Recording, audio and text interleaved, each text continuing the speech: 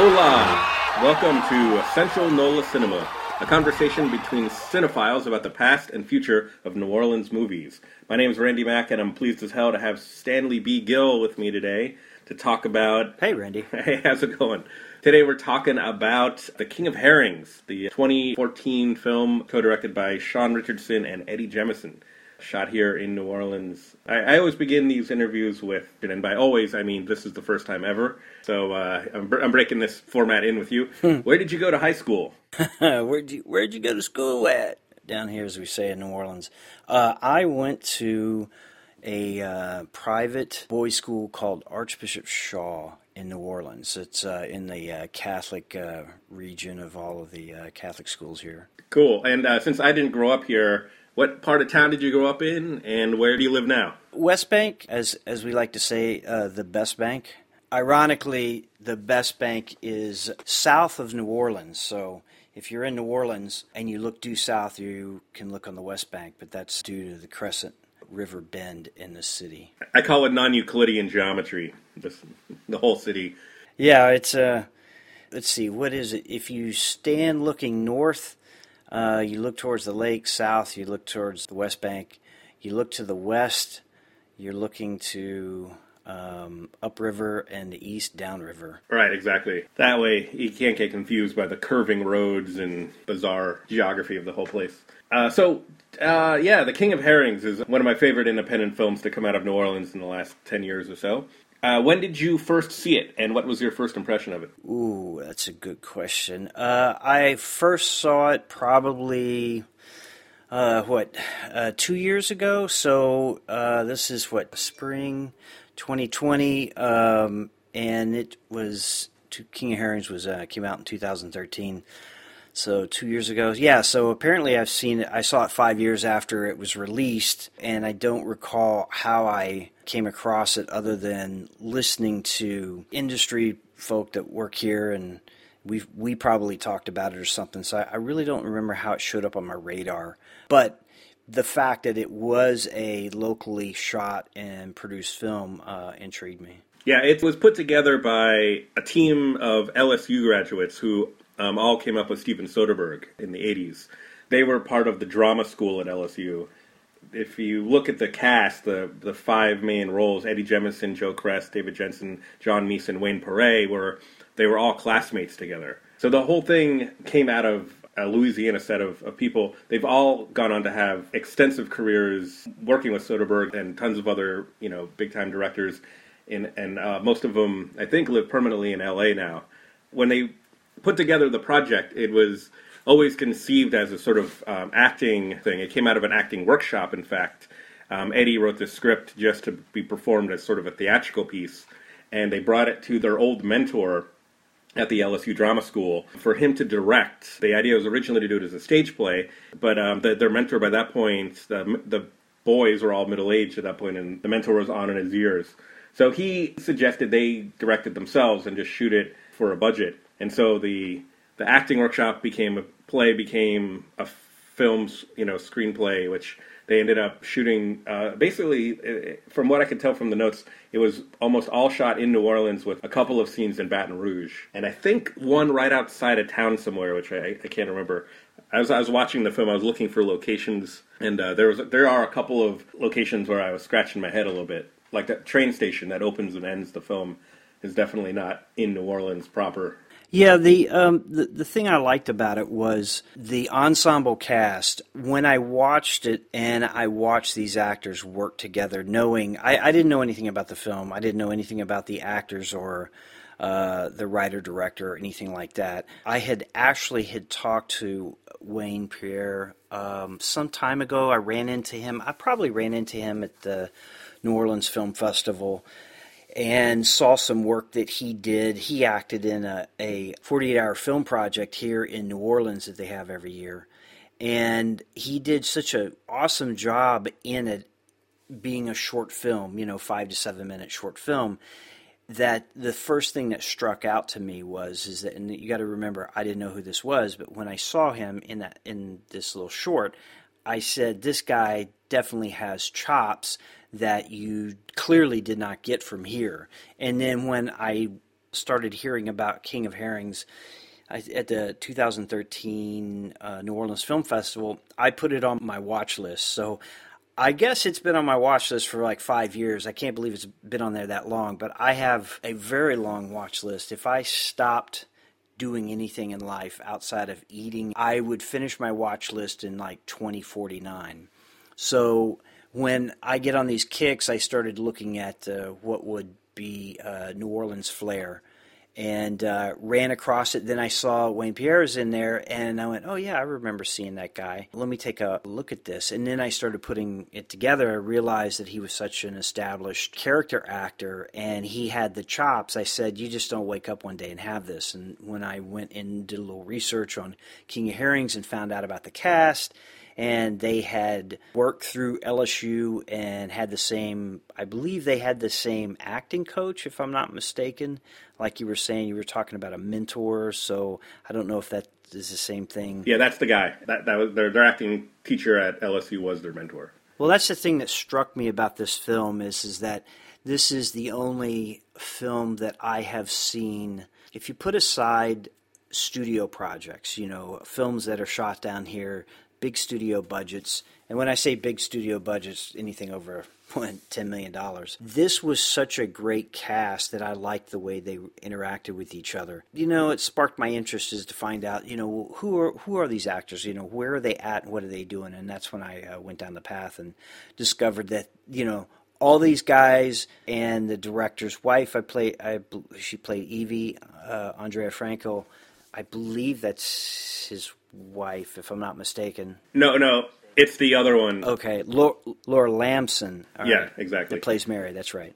So when I found out that that was the case and she was a part, the ensemble cast works so well that it just intrigued me, and it was a nice character study. Those kinds of films, it's tough to get them out in the distribution chain. But there is an audience out there that absolutely loves character studies, and I really thought that this film was well worth watching. Yeah, I agree totally. I was really impressed with the bang for the buck. When independent people put together their films, sometimes they'll try to rely on like a science fiction hook, or they'll try to rely on like a genre film like type of concept where it's like, oh, it's a film noir, but it's set in high school, or it's we're going to do a heist movie, but it's a low stakes heist movie, or it's all set in a bar on a single night, or whatever. Those kinds of independent film hooks. These guys said we're going to make the characters and the character dynamics the front and central concept of the film. And I think that was the key that sucked me in, is that, listen, you and I are both directors, and we die for great actors that are willing to explore whatever characters we've created. And I could clearly see that that's what this crew, the cast was trying to do. It worked so well. If I recall correctly, once I finally saw it, I definitely put like a nice little review on my Facebook page and said that, I would really hope that one day I could get this cast, in a film that I do, because it was such a wonderful dynamic. This is the kind of dynamic that a director dies for. It wasn't one or two actors. It was the whole cast. What do we have? Like half a dozen people in there. Having that kind of dynamic with that large cast, I thought was pretty special for the film. Yeah, definitely. It's a kind of great chemistry that's really lived in and seasoned and nuanced that can only come from people who are really comfortable with each other and understand how to play off each other. The quality that comes from experience. Yeah, that's true. It's the fact that they all knew each other already. And it's one thing when you know somebody from a personal level. It's another thing knowing them in the business sense. For instance, in the real world, as I like to call it, let's say you're an attorney. You do contract work or something like that, and you know other firms in town, and you know those attorneys, and you may never work with those people. You just may know them in a social setting or a business setting where, maybe run into them in court or something like that, or whatever the deal happens to be. In this instance, actors and directors and writers and producers who know each other sometimes never work with each other. They never have an opportunity, not because maybe they don't want to work with each other, but it just is the nature of the beast, because you may work with somebody and not see him for 20 years and then show up on another project and say, hey, it's been 20 years since we worked on what other project.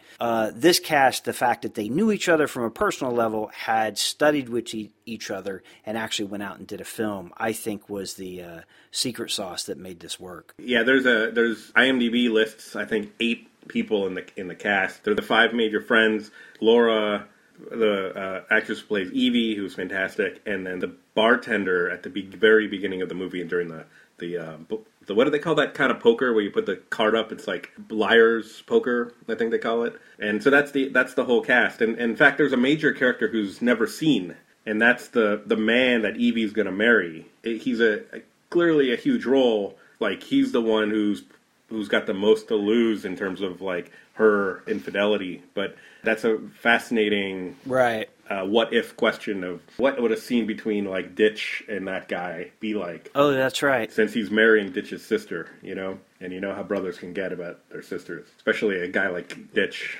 Yeah, that's the thing that. So Eddie Jemison, he plays Ditch, who wrote and directed this. I definitely liked his character. I think that part of the problem that this film suffered from was that you had actor, writer, director, and I'm not 100% sure, even though there's Sean Richardson is listed as a co-director, I'm not 100% sure how that worked out on the set. So Sean Richardson is the director of photography, so he's listed as a co-director. So I'm not sure if those parts in the film which suffered, were caused by trying to act and direct at the same time or not. But that was the sense that I got. I'm not saying it was a bad film. I'm just saying I saw, from a director's point of view, where that could have been an issue. Sure. Let's get into it. What did you see as the major flaws of the film? I don't particularly like using the word flaw. Because every filmmaker that makes a film has intrinsic things that are in there. Either something that the filmmaker could not control, or they could control but did it in a certain way that maybe some of the audience or maybe somebody else didn't agree with it. For instance, one that comes to mind right off the top of my head was the HBO series called Chernobyl. And the very first thing that when I started watching it, in the first 5 minutes, I realized, because this is the retelling of the story of the Chernobyl nuclear disaster in the 80s in Russia, that none of the actors had Russian accents. They didn't even pretend to have them or not. It took an entire episode for me to try to figure out what was going on.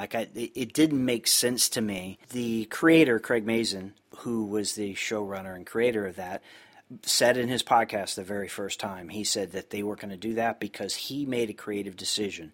It was his show and it was his creative decision, and I didn't agree with it at all from a creative standpoint. I'm not saying it made Chernobyl bad. In fact, I love the series. It was great. But in this instance, bringing it back to King of Herrings, it's the same thing. It's just my creative take on it. It's not that I'm saying this is a bad film or it's a bad directing or bad writing or bad acting or anything in that respect.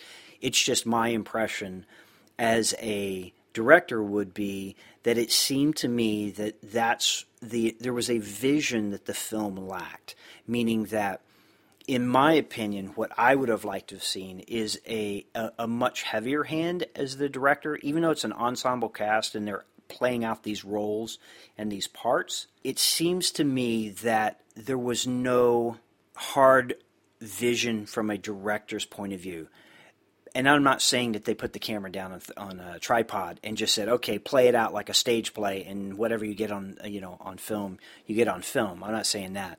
It just seemed to me that there was no directorial kind of narrative thread that connected it together, just from a director's point of view. Interesting. Yeah, I share your opinion of Chernobyl's accent choice, by the way.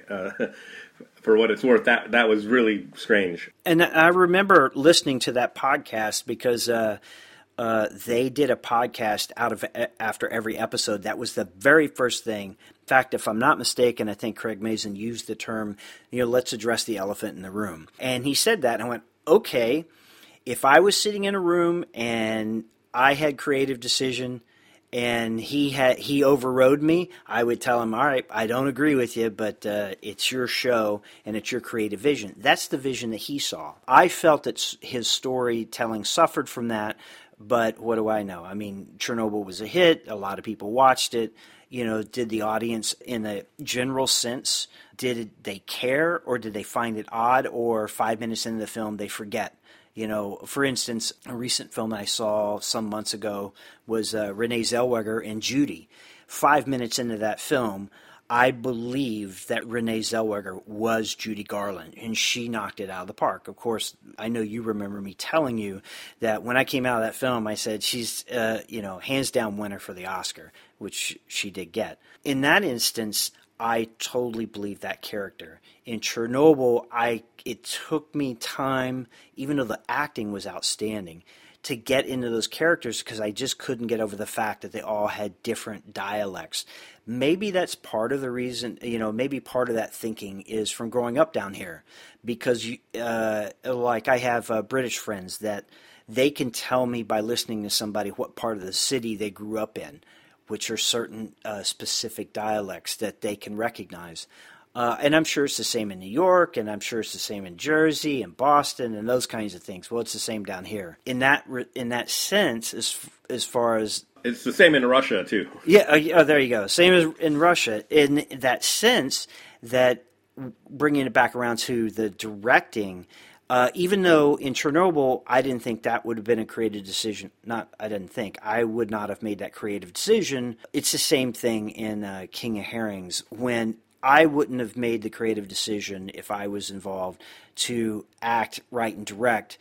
And there are people out there that do that. The Robert Redfords of the world used to do that. When we could do that a long time ago. And Clint Eastwood's another good example. But that was the only thing that this film had that I didn't agree with.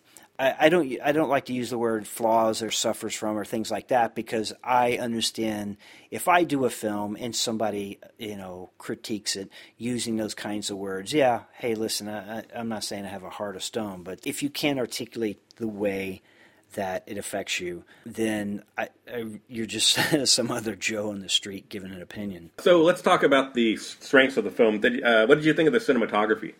I don't know what the choice was with black and white. In fact, I had made a note about that, because if you go back to something like Schindler's List, and I remember reading about how Spielberg had decided that he wanted to shoot Schindler's List in black and white, and the only color element in that film was the little girl in the city running around with the red jacket. But that was a distinct, specific directorial clue that the director, Spielberg, wanted to put in that film.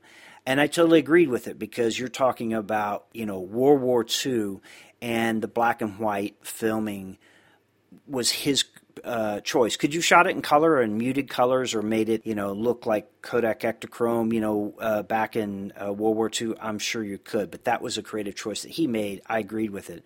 In this one with King of Herrings, I couldn't understand why they shot it in black and white.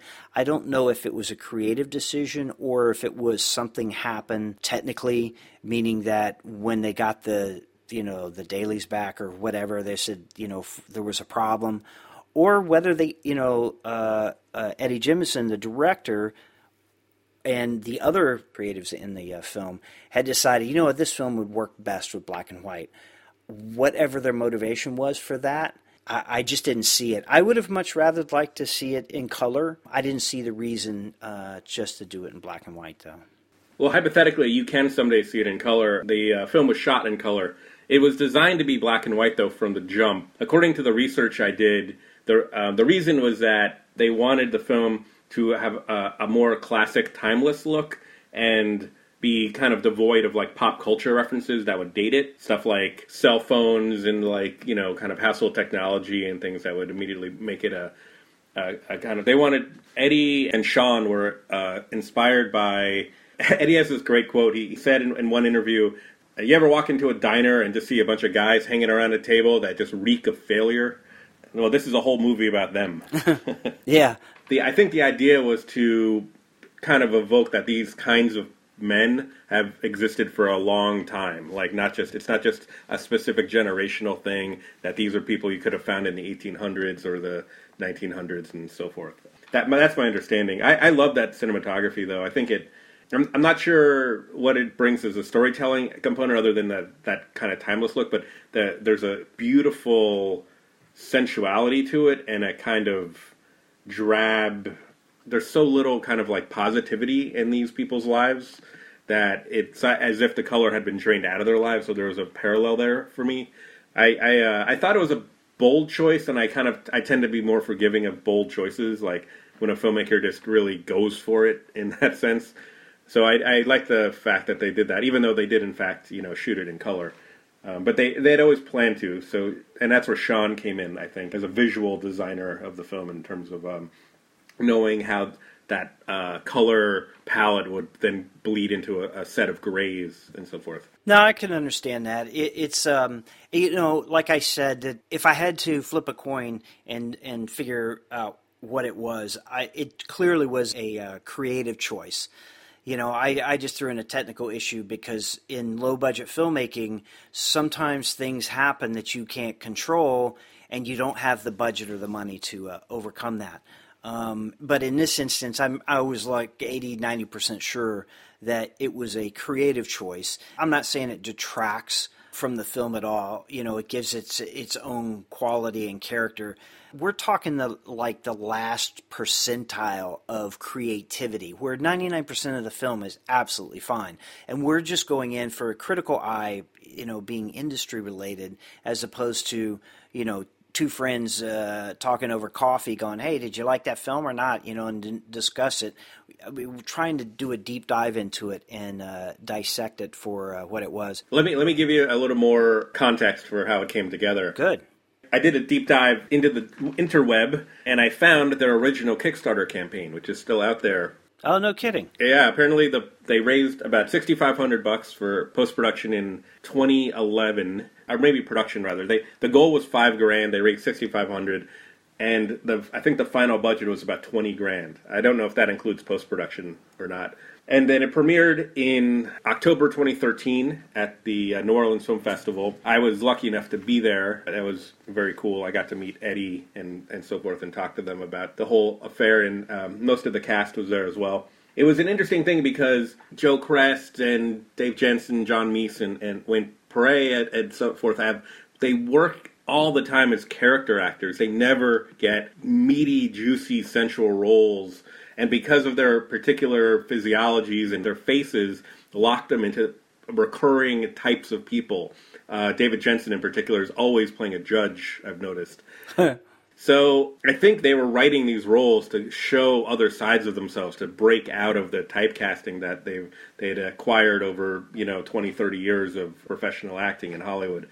And I think that's why everybody's kind of cast against type, especially Eddie Jemison, who is the sweetest guy I've ever met. And he's also, plays like a borderline psychopath in this film.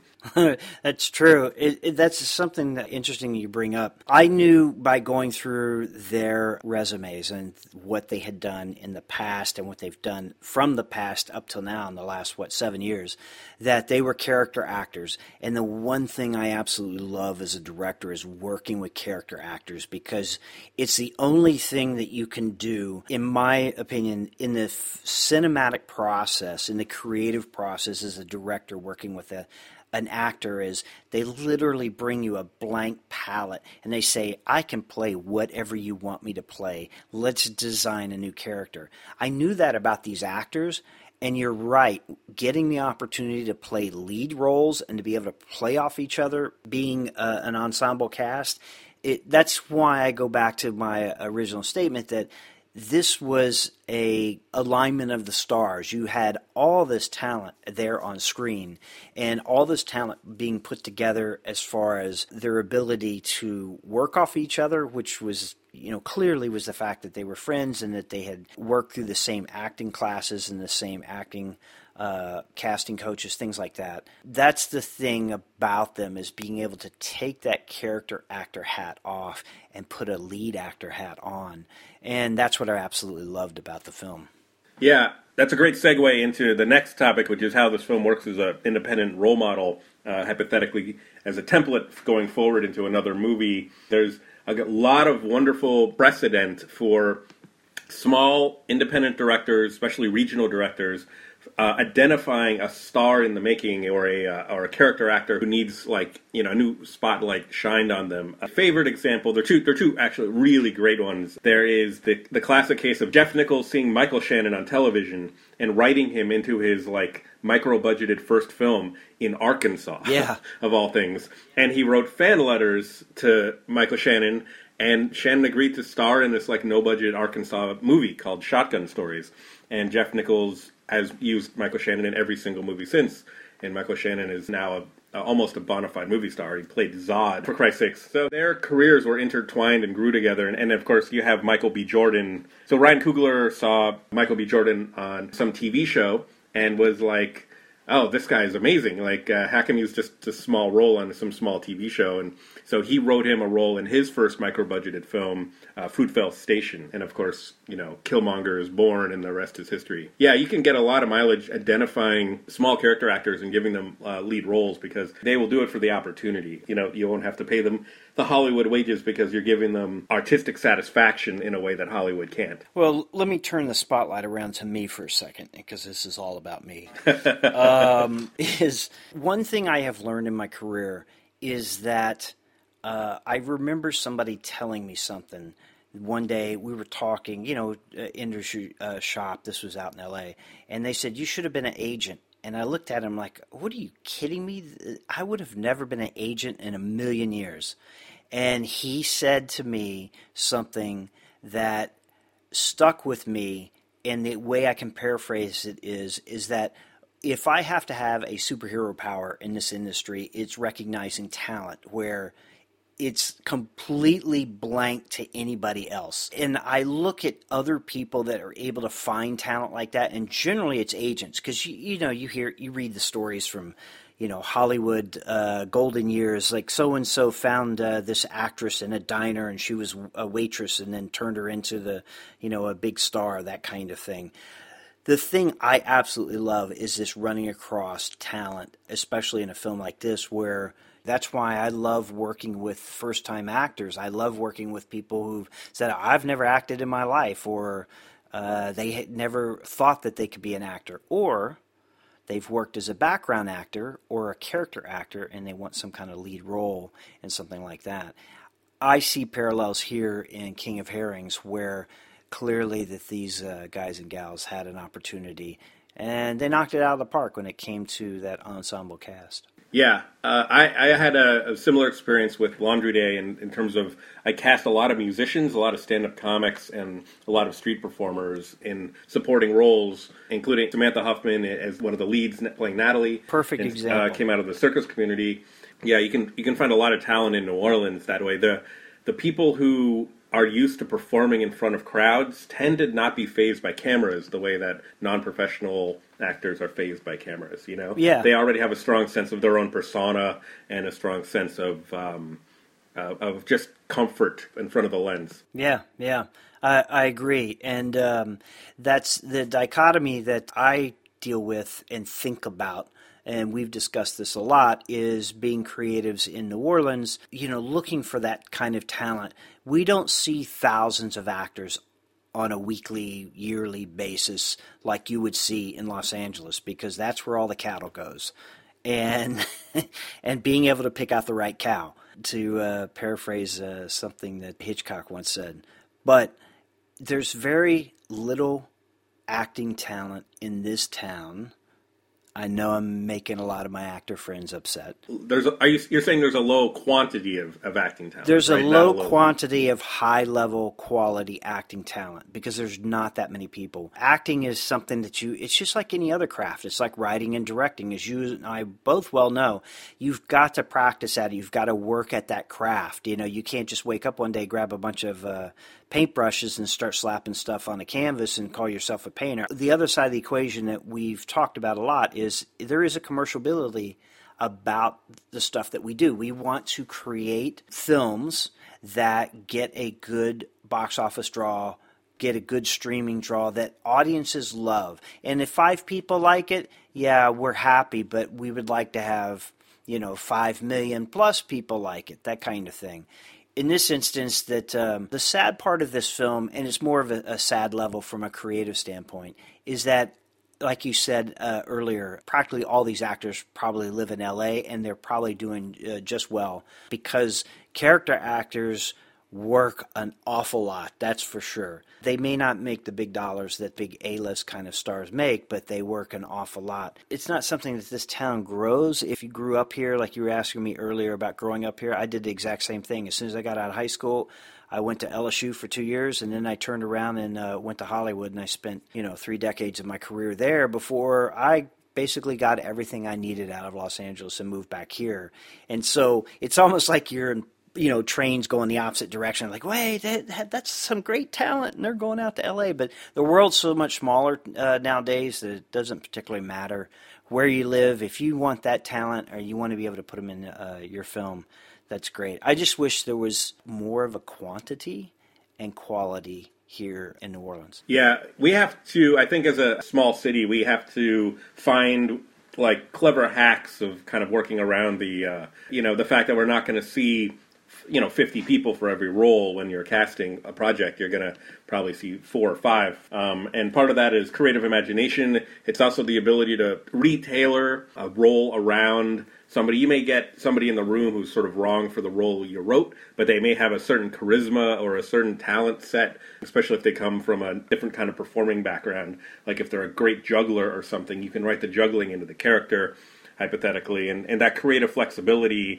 can give you a way of working around the quantity problem.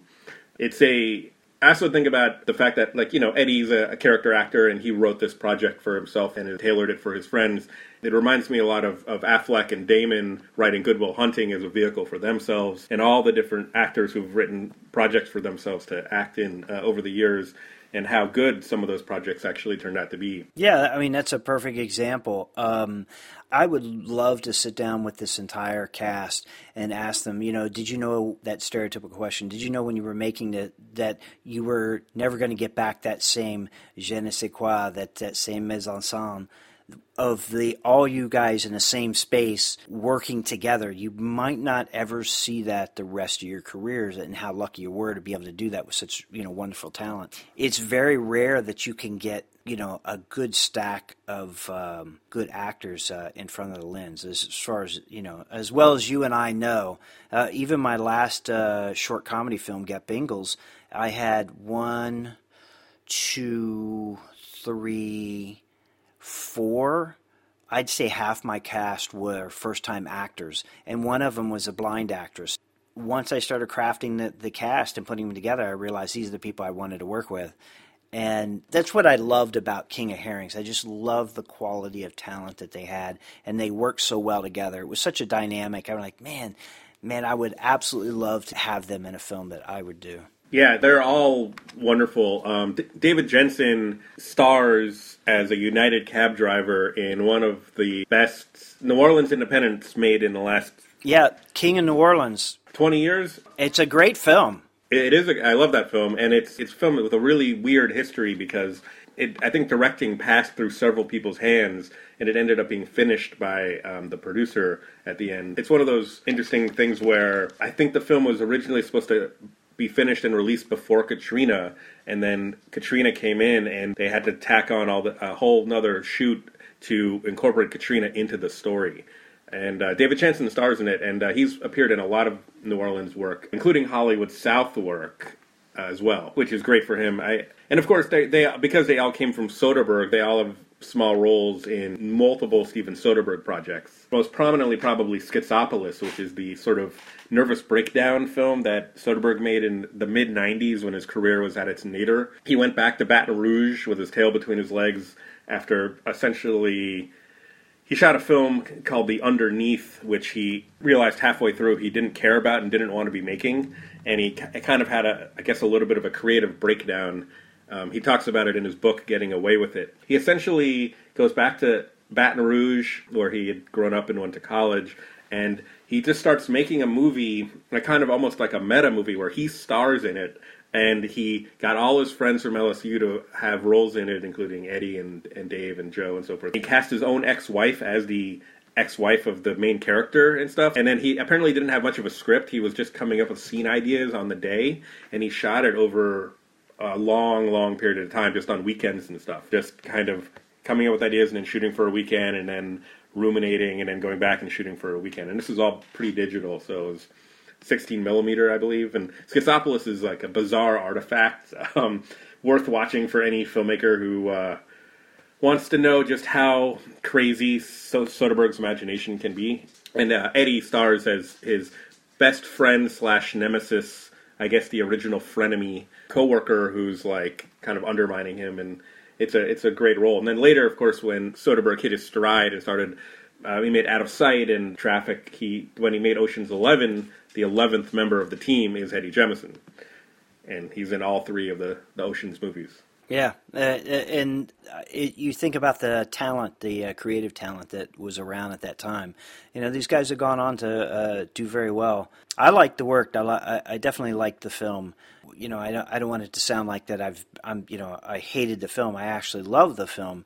It's just, you know, when we discuss it from a creative standpoint, from a filmmaker standpoint, we're really micro-analyzing every single thing about a film that can happen. Everything from a technical issue to a creative choice to anything else. You know, you get into a conference room with 10 directors and you give them the same script, you're going to get 10 different films. Absolutely. I mean, overanalyzing movies or scrutinizing them or delving, all of those words are what this podcast is all about. It's trying to break apart and study and learn from and then apply the lessons moving forward as filmmakers. And for anyone listening, the podcast is designed for both appreciators of New Orleans films and maybe filmmakers who want to get started and want to like dissect all the technical things and kind of learn how it all works. And at the same time, New Orleans people who maybe they work in one art or the other, or maybe they've made 48-hour films and want to think about how to make their own feature film to get going. The idea is to inspire their own thoughts about their own work and how they can apply the lessons from films like King of Herrings into their own practice. One of the great role model angles for this film is also the use of locations. There's a kind of just beautiful economy to the locations. Really, if you think about it, it's only a couple of people's apartments, a couple of hallways, one very pivotal bathroom scene, and then a bar and a diner. And yet, the film has such a fascinating, growing menace over the course of the film that you're so caught up in the emotions of the characters and that whole feeling of, oh my God, what is this guy capable of? What's he going to do next? You know, what's going to make him snap? You know, that the drama pulls you in and you don't realize how small the scale is because you're so fascinated by the characters. You're right. Let's say you're an up-and-coming actor. You know, I don't care how much you've had on your acting resume, or if you just decided, you know what, I want to get into acting. This would be a great film to watch. It would be a great character study to be able to watch each one of these actors bring that character to life. That's, like I said, that's what I absolutely loved about the film. And you're right. Each one of those actors, each one of those characters bring a little bit of they stitch together the tapestry of the film story, and if you stitch it just right and you show it to an audience and somebody, and I'm like, wow, that's great. But this would be a great character study for actors, no matter what part of the career they're in. And this is talent. If you're here in New Orleans and an actor here in New Orleans or Louisiana, this would be a great film to watch to get you an idea of how these actors were able to bring these characters to life in this film. Definitely, yeah. It's a wonderful example of making the character the concept. You mentioned how you wrote about the film when you saw it. This podcast came out of a blog I wrote called Essential Cinema as well. Huh.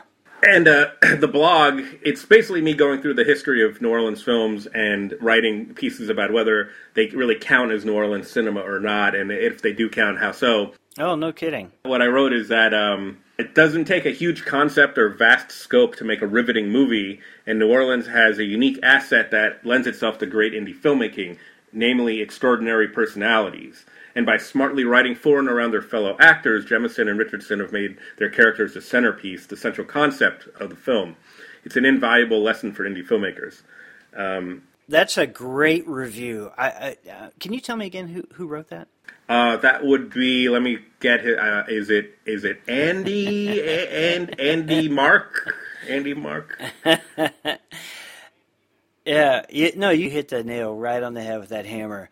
That's another part of the projects I'm developing. New Orleans is a character all unto itself in every script that I have. And that's another thing that King of Herrings did, is that it definitely used New Orleans as a character in the film and used it to great success. Could you have shot the film in Philadelphia? Could you have shot it in New York? Sure. You could have shot it in L.A., but yeah, I mean, I'm being a little bit of a homer here. I don't think you would have been able to get the quality and the character of New Orleans across in your film if you ended up shooting it someplace else. But the other thing is, this is one of those films that was done here that, like you said, it doesn't have to be a huge production. It doesn't have to be a huge number. This was specifically a character study of these characters in their lives and where they came across each other and the arcs that they went through. And it did not take a lot of money. It did not take a lot of, they had no studio help, right? But if this was a $100 million film, it would have clearly suffered. Granted, the filmmakers would have probably said, hey, I would have loved more money in the budget. True. But you were talking earlier about the actors, but if you're a filmmaker, you don't have to dream up these high-concept kind of films. If you want to, go right ahead. But King of Herrings shows you how you can make a character study and make wonderfully enticing characters that people are going to sit down and watch. I think it's interesting that you chose the film because the plot of the movie, it basically kicks off with a poker game. And you've written Get Bingles is about a poker game in a way, and you've got a couple poker game concepts. There's something really interesting about the dynamic of these five friends where you have a very small thing. Somebody owes somebody $9, and then it becomes kind of a dick measuring contest, male pride, all insecure and fronting, and everyone's trying to be like, oh no, no, you owe me, and you're going to shake my hand, and it becomes all about this posturing thing. And then if they were normal guys or just other people in the group, it probably would have been resolved in a day. But because $9 just happened to be owed by one guy who is incredibly hyperbolic, hot-headed, borderline violent, a human tyrant, and then another guy who will stop at nothing in order to undermine the other guy, you have essentially the immovable object meeting the impenetrable force. Wait, that's not right.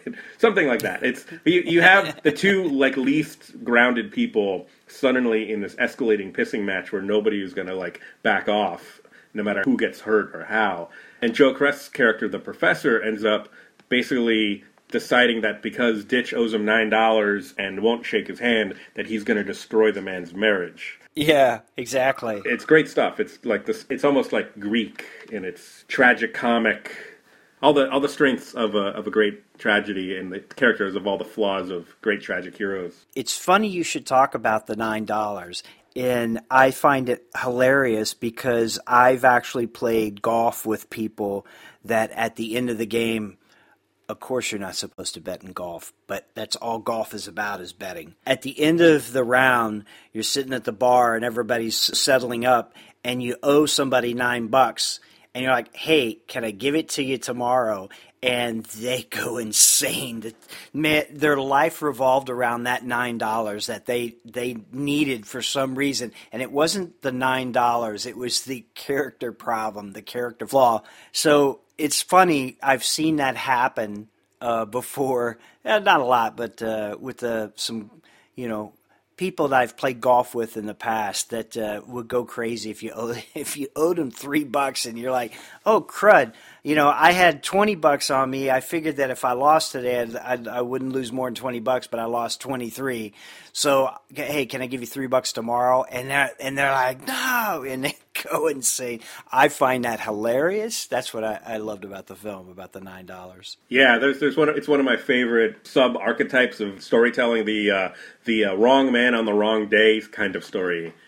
The movie Falling Down is a kind of great example of, or After Hours by Martin Scorsese, where if it had been that same man on a different day, it would have gone differently. But because of where that person was in their life at that moment when that thing happened, now it's all bets are off. Hide the children. That's true. It's and that's another one of my favorite films is Falling Down with Michael Douglas. I don't know. As a creator, when you're creating those characters, something very simple as in a poker game, and poker was invented in New Orleans, and so that's another thread that is woven into the history of this city. That's a great creative tool to use, but conflict and characters. That's what made King of Herrings a great film. Yeah, I totally agree. There's something wonderful about telling a contained story where it's the people become the kind of subculture unto themselves. They're all middle-aged men. There's one person who's had a tracheotomy and speaks through a device. You have a person who self-styles himself as an intellectual, and so forth. They're all familiar and unique at the same time. There's just a wonderful specificity to them and you don't necessarily have to take a known subculture of New Orleans. I mean, we all have these broad subcultures of the New Orleans cultural landscape, but you can get really specific and just focus in on a pack of people who essentially hang out under themselves. And of course you have the diner. The diner is almost like a character into the film. It's Anita's Diner on Tulane Avenue. At the time they shot the film, there was no University Medical Complex across the street. They had just raised that entire neighborhood. It was all under construction, so they had to do a lot of shooting around the sound of the cranes and bulldozers working. And when you see the exterior shots of them walking up and down the street around that diner, you can clearly see the CBD in the background of one angle and Mid-City in the background of the other angles. But the diner becomes a kind of self-contained bubble for the characters to exist in. And so many of the conflicts and turning points in the storyline happen in that diner because they couldn't really happen anywhere else. These seem like people who go to their apartments, go to work, and then go to the diner, and that's their whole lives. It's interesting. It's almost like if you took side characters out of Barfly, like the less colorful, less kind of zany ones, and followed them around for a week, you might get a story like King of Herrings. Yeah. And you're right. It's like if you look at their one sheet, it has New Orleans in the background. It's not a beautiful shot, but it perfectly fits with the story. Definitely a great character study, a great film for filmmakers in New Orleans, local filmmakers, Louisiana filmmakers. This is an example of you need more creativity than you need money. And even though money will get your film made, creativity, in my opinion, in the end is what sells it. Perfect way to end the podcast. Big shout out to Bayou Brief Magazine, which did a whole history of the Marcello family and the New Orleans Mafia throughout the 20th century. They just published chapter 2 of it just a couple days ago, and they talk about the history of gambling here and what a huge role poker played in the formation of the city, as well as the role of slot machines and so forth and so on.